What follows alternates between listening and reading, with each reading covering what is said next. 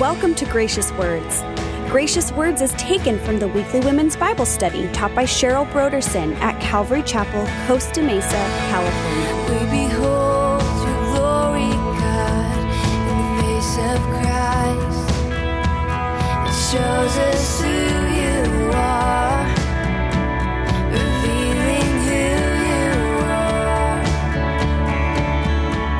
Faith has incredible benefits.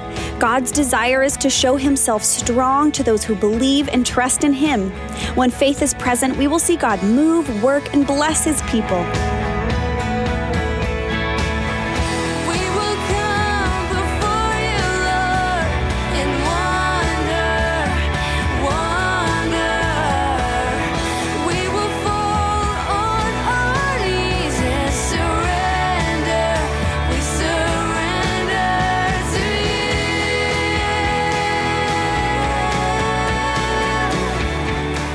And now here is part 1 of Cheryl's message titled 4 Aspects of Faith.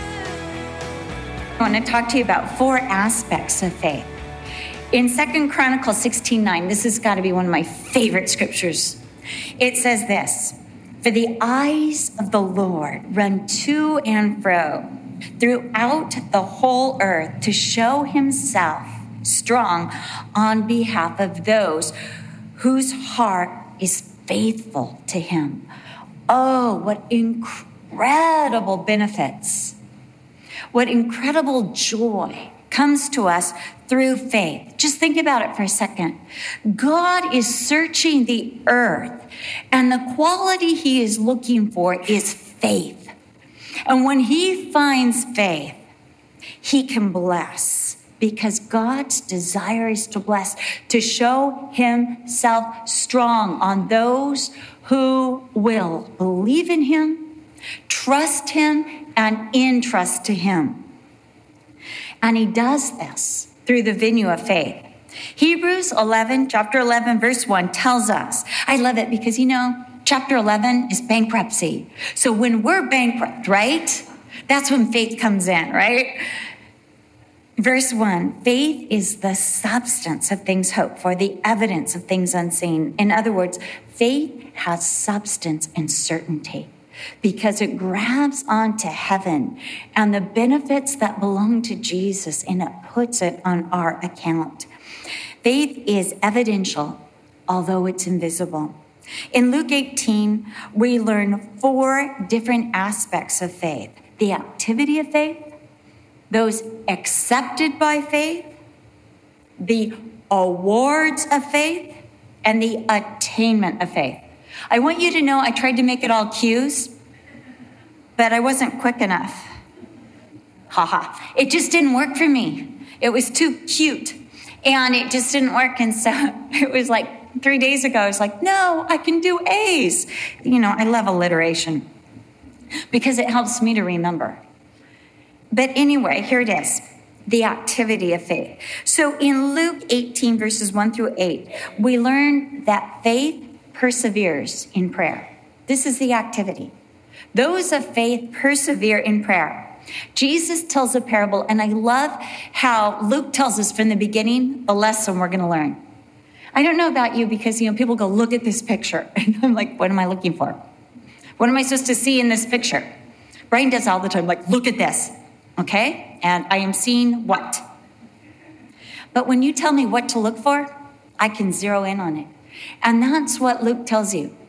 As Jesus is about to give this parable, Luke says, this parable, here's the lesson. Men ought always to pray and not to faint. There is to be a persevering in prayer rather than a fainting or a discouragement or a losing of the heart. Losing the heart could be identified as giving up or resignation, like, okay, it's always going to be like this. It's going to be oppressive. Trying another judge. Going someplace else. Lord, because you're saying no, I'm going to look for alternatives. In fact, I was talking to some friends, and we were talking the other day about how that when God says no, we kind of go, well, then I'll do it myself. If you're not going to do this for me, God, I guess I'll have to do it for myself. Isn't that how we operate so often? But you see, faith doesn't try an alternative. Faith keeps going to the great judge. It doesn't scheme, and it doesn't try to merit. So Jesus tells a story about an unjust judge. And he tells us two things about this judge. First of all, he's unjust. He's amoral. He doesn't have a code of ethics that he lives by. Secondly, he doesn't respect God or men. He doesn't answer to anybody. So he doesn't live by a code of ethics that he answers to, and he doesn't answer to God or to men. So he has no premise on which to judge righteously this woman's cause. So he's an unjust judge. But there's this widow. Now, this widow has 3 strikes against her. One, she's a woman, and women weren't given any credibility in court. So she's a woman. So she has no rights during the time of Jesus. Secondly, she's a widow, which means she doesn't have an advocate. She doesn't have a husband to stand up for her, defend her, or to get her rights accomplished. And thirdly, she's got an adversary. She's got an enemy. She's in dire circumstances. And she comes to this unjust judge, and she begins to nag him. That's it. She persists. She's there. Every time he turns around, there's that widow woman just saying, give me justice from my adversary. Avenge me. Look out for me. Help me. And this judge says to himself, though I don't care about God and I don't care about man, I am sick to death of seeing this woman every place I go. And lest she just wears me out by her continual coming, I'm going to bring down a verdict on her behalf so she'll leave me alone. Now, this is what's called an argument from the lesser to the greater. And Jesus is pointing out, if an unjust judge who doesn't answer to righteousness, to any law, doesn't answer to God, doesn't answer to any man, doesn't have anyone over him, will do this for this widow because of her continual coming, how much more your good God, the great God, will avenge his own elect, though it seems to be a long time coming. That's what it means, though he bear with them long, though it seems like it's long in coming. During this time where it seems like nothing in the heavens is shaking. You ever have times like that?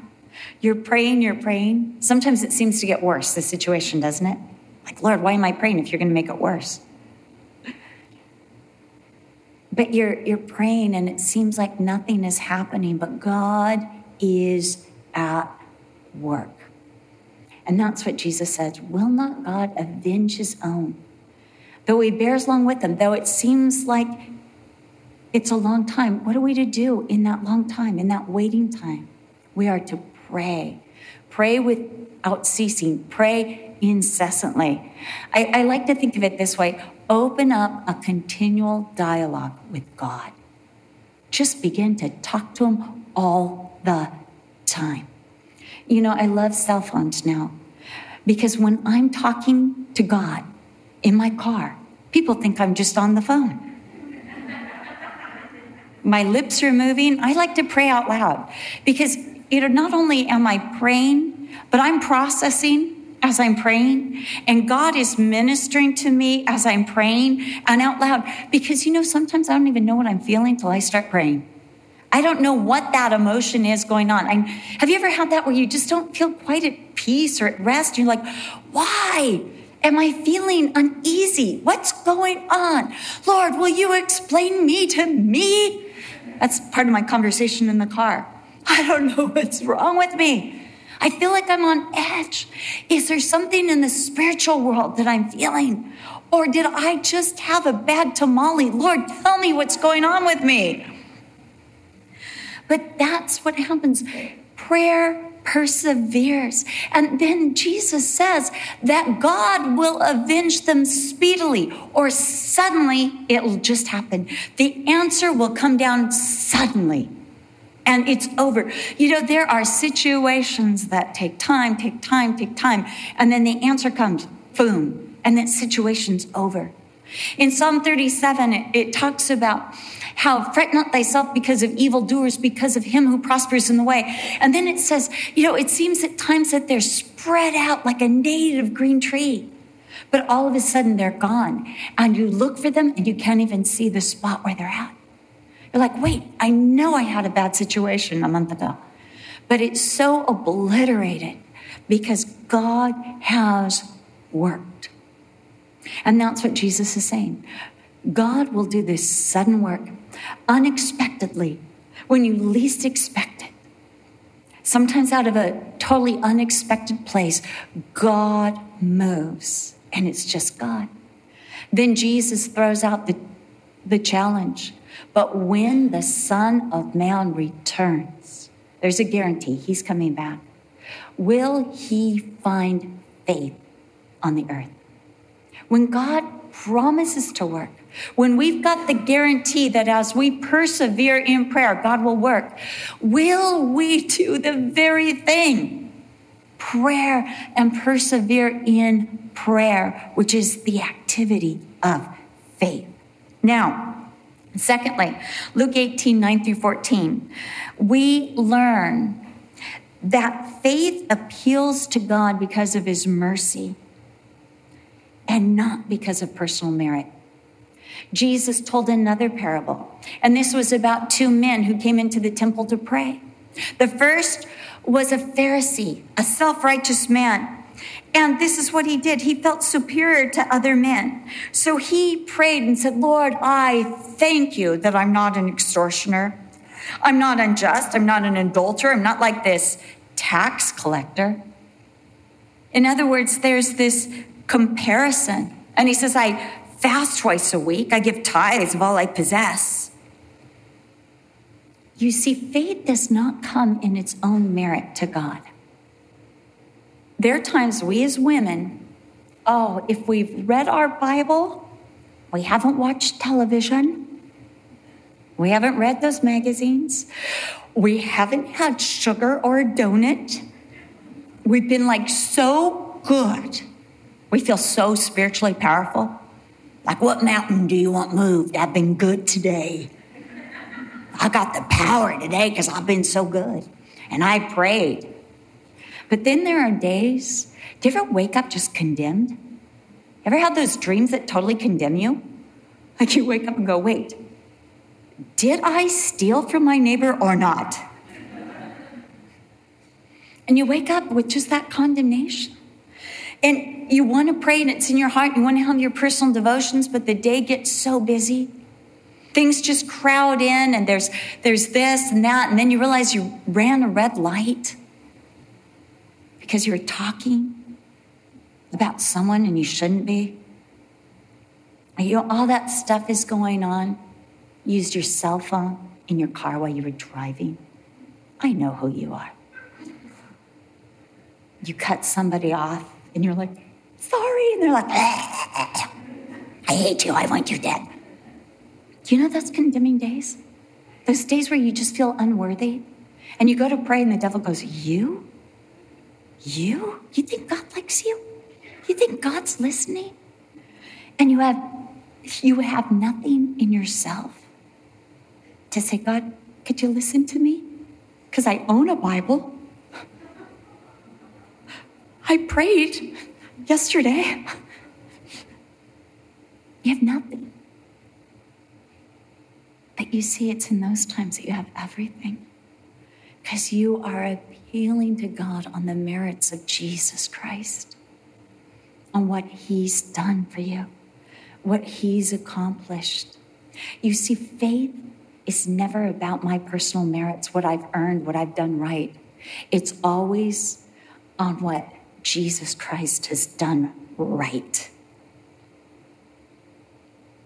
I'm getting ahead of myself because this is my fourth point, like my big four. This is the little 2-point.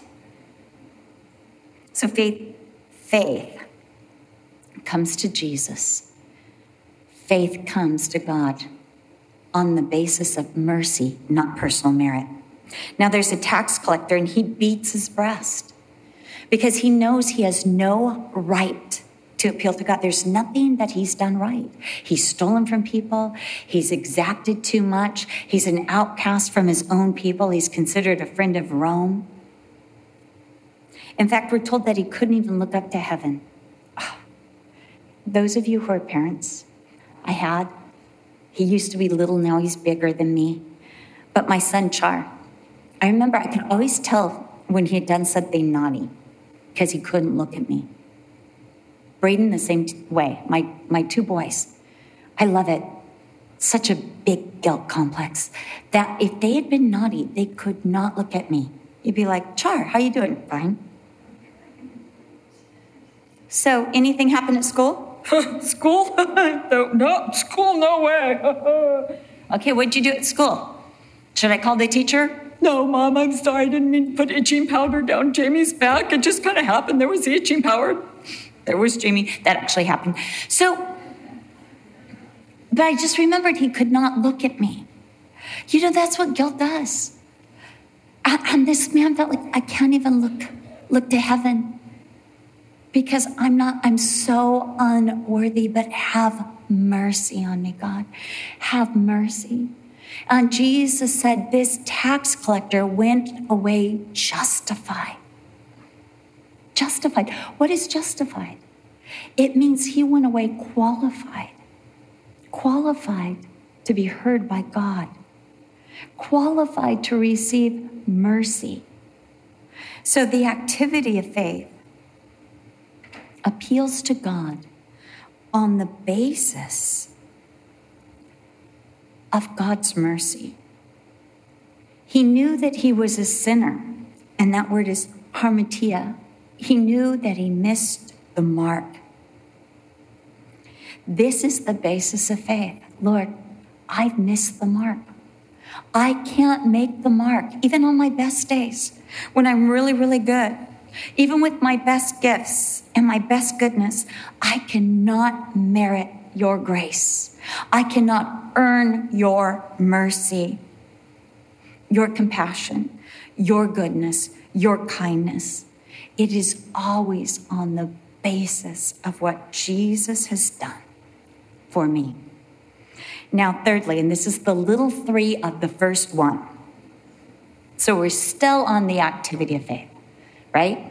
So the activity of faith. Now, this one I absolutely love. Luke 18, 15 through 17. What's the activity of faith? The activity of faith is to do everything you can to get in the arms of Jesus. Like these little children who just ran up to Jesus and were climbing all over him. I think that the disciples probably thought, no, we should have more respect for Jesus. Children are to be seen and not heard. And Jesus is saying, don't you dare forbid these children.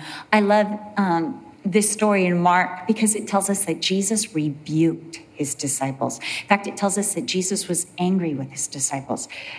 This is the only time that you find Jesus angry with his disciples. The only time. When was it? When they tried to keep the children away from him. He said, let. And that word let is in the Greek, always let. Always allow the children to come unto me. Never, no, never, never, never forbid the children from coming to me. For this is what the kingdom of God consists of and is all about. At another time, when Jesus was with the disciples and they were arguing about who was the greatest, we're told that Jesus took a child and put him in the very midst of the disciples and said, this one's the greatest. This one. And he says, and whoever receives one of these little ones in my name receives me. And whoever receives me receives the one who sent me. Oh, children are of such great value, but look at these children. They're brash and bold. You see, faith, the activity of faith, is brash and bold to get to Jesus. Don't you love the way children, like, they get to places that an adult would never go? You know, they squirm. I don't know about you. Again, going back to my boys, they were always trying to get out of holding my hand. Yeah, they were always like, their hands were constantly moving, trying to make, get dislodged somewhere. And I remember this one time I was shopping, and I wasn't really paying attention to where Char was when I saw this huge crowd gathered outside the store, looking in the store window, and they're all laughing, and it's getting bigger and bigger, and I'm thinking, wonder what's going on in the store window. And then I went to grab Char, because Kristen was always right by my side. And Char's gone, and sure enough, he was in the store window doing dances and singing and drawing a crowd. But I would never go in a store window and do anything. But there he was, brash and bold. We are to be brash and bold. In fact, it tells us in Hebrews chapter 4 that we have bold entrance into the throne room of grace. Therefore, let us enter in boldly, not in the confidence of who we are, but in the confidence that what Jesus has done is so thorough, so perfect was his sacrifice, that because Jesus is perfect, I have bold entrance. I was on an airplane when I was in my 30s, and I was watching a movie called Shadowlands, and I remembered that the airline steward, flight attendant, I knew there was a new term for them. I'm trying to get used to, this new era that I'm living in. He came up to me and he said, I heard that you guys were flooding the plane, my girlfriend and I. You were crying so much during Shadowlands. I was like, well, I just love C.S. Lewis watching this movie. And I just started kind of sharing the Lord with him. And he says, I think that you are just so prideful to say that you are going to heaven. Nobody knows that.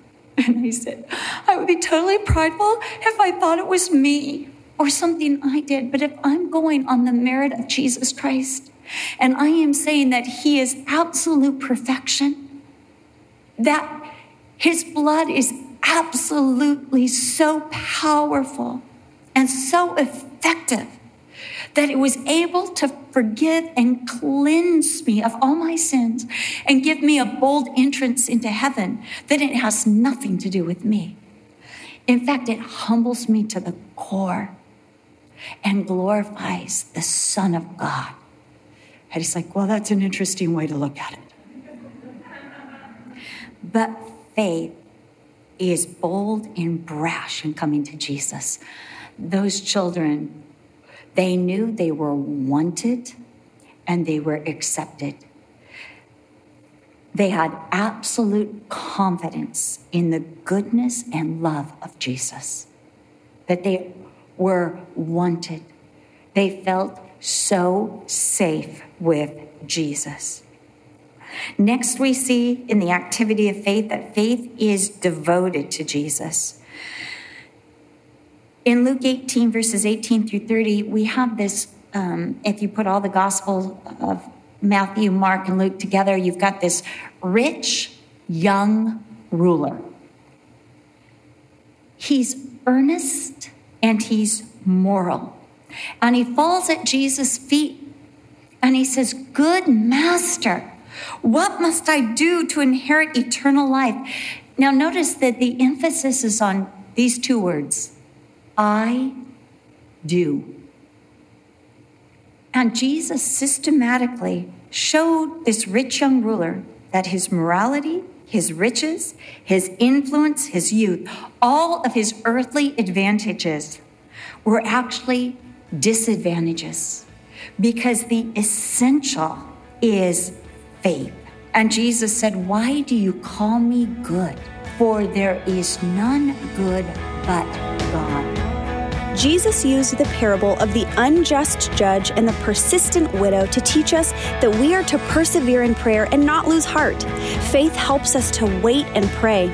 We may grow impatient and be tempted to try alternatives or take the matter into our own hands, but faith holds fast to God's promises and trusts and entrusts to Him. We hope you have been blessed by today's Bible study. For more information about the Gracious Words radio program and the teaching ministry of Cheryl Brodersen, please visit our website at graciouswords.com. Coming up next time on the Gracious Words program, we'll look at how faith comes to God on the basis of mercy and not personal merit as we continue our Jesus Magnified study in the Gospel of Luke with Cheryl Brodersen. We do hope you make plans to join us. Again, for more information, please visit our website at graciouswords.com.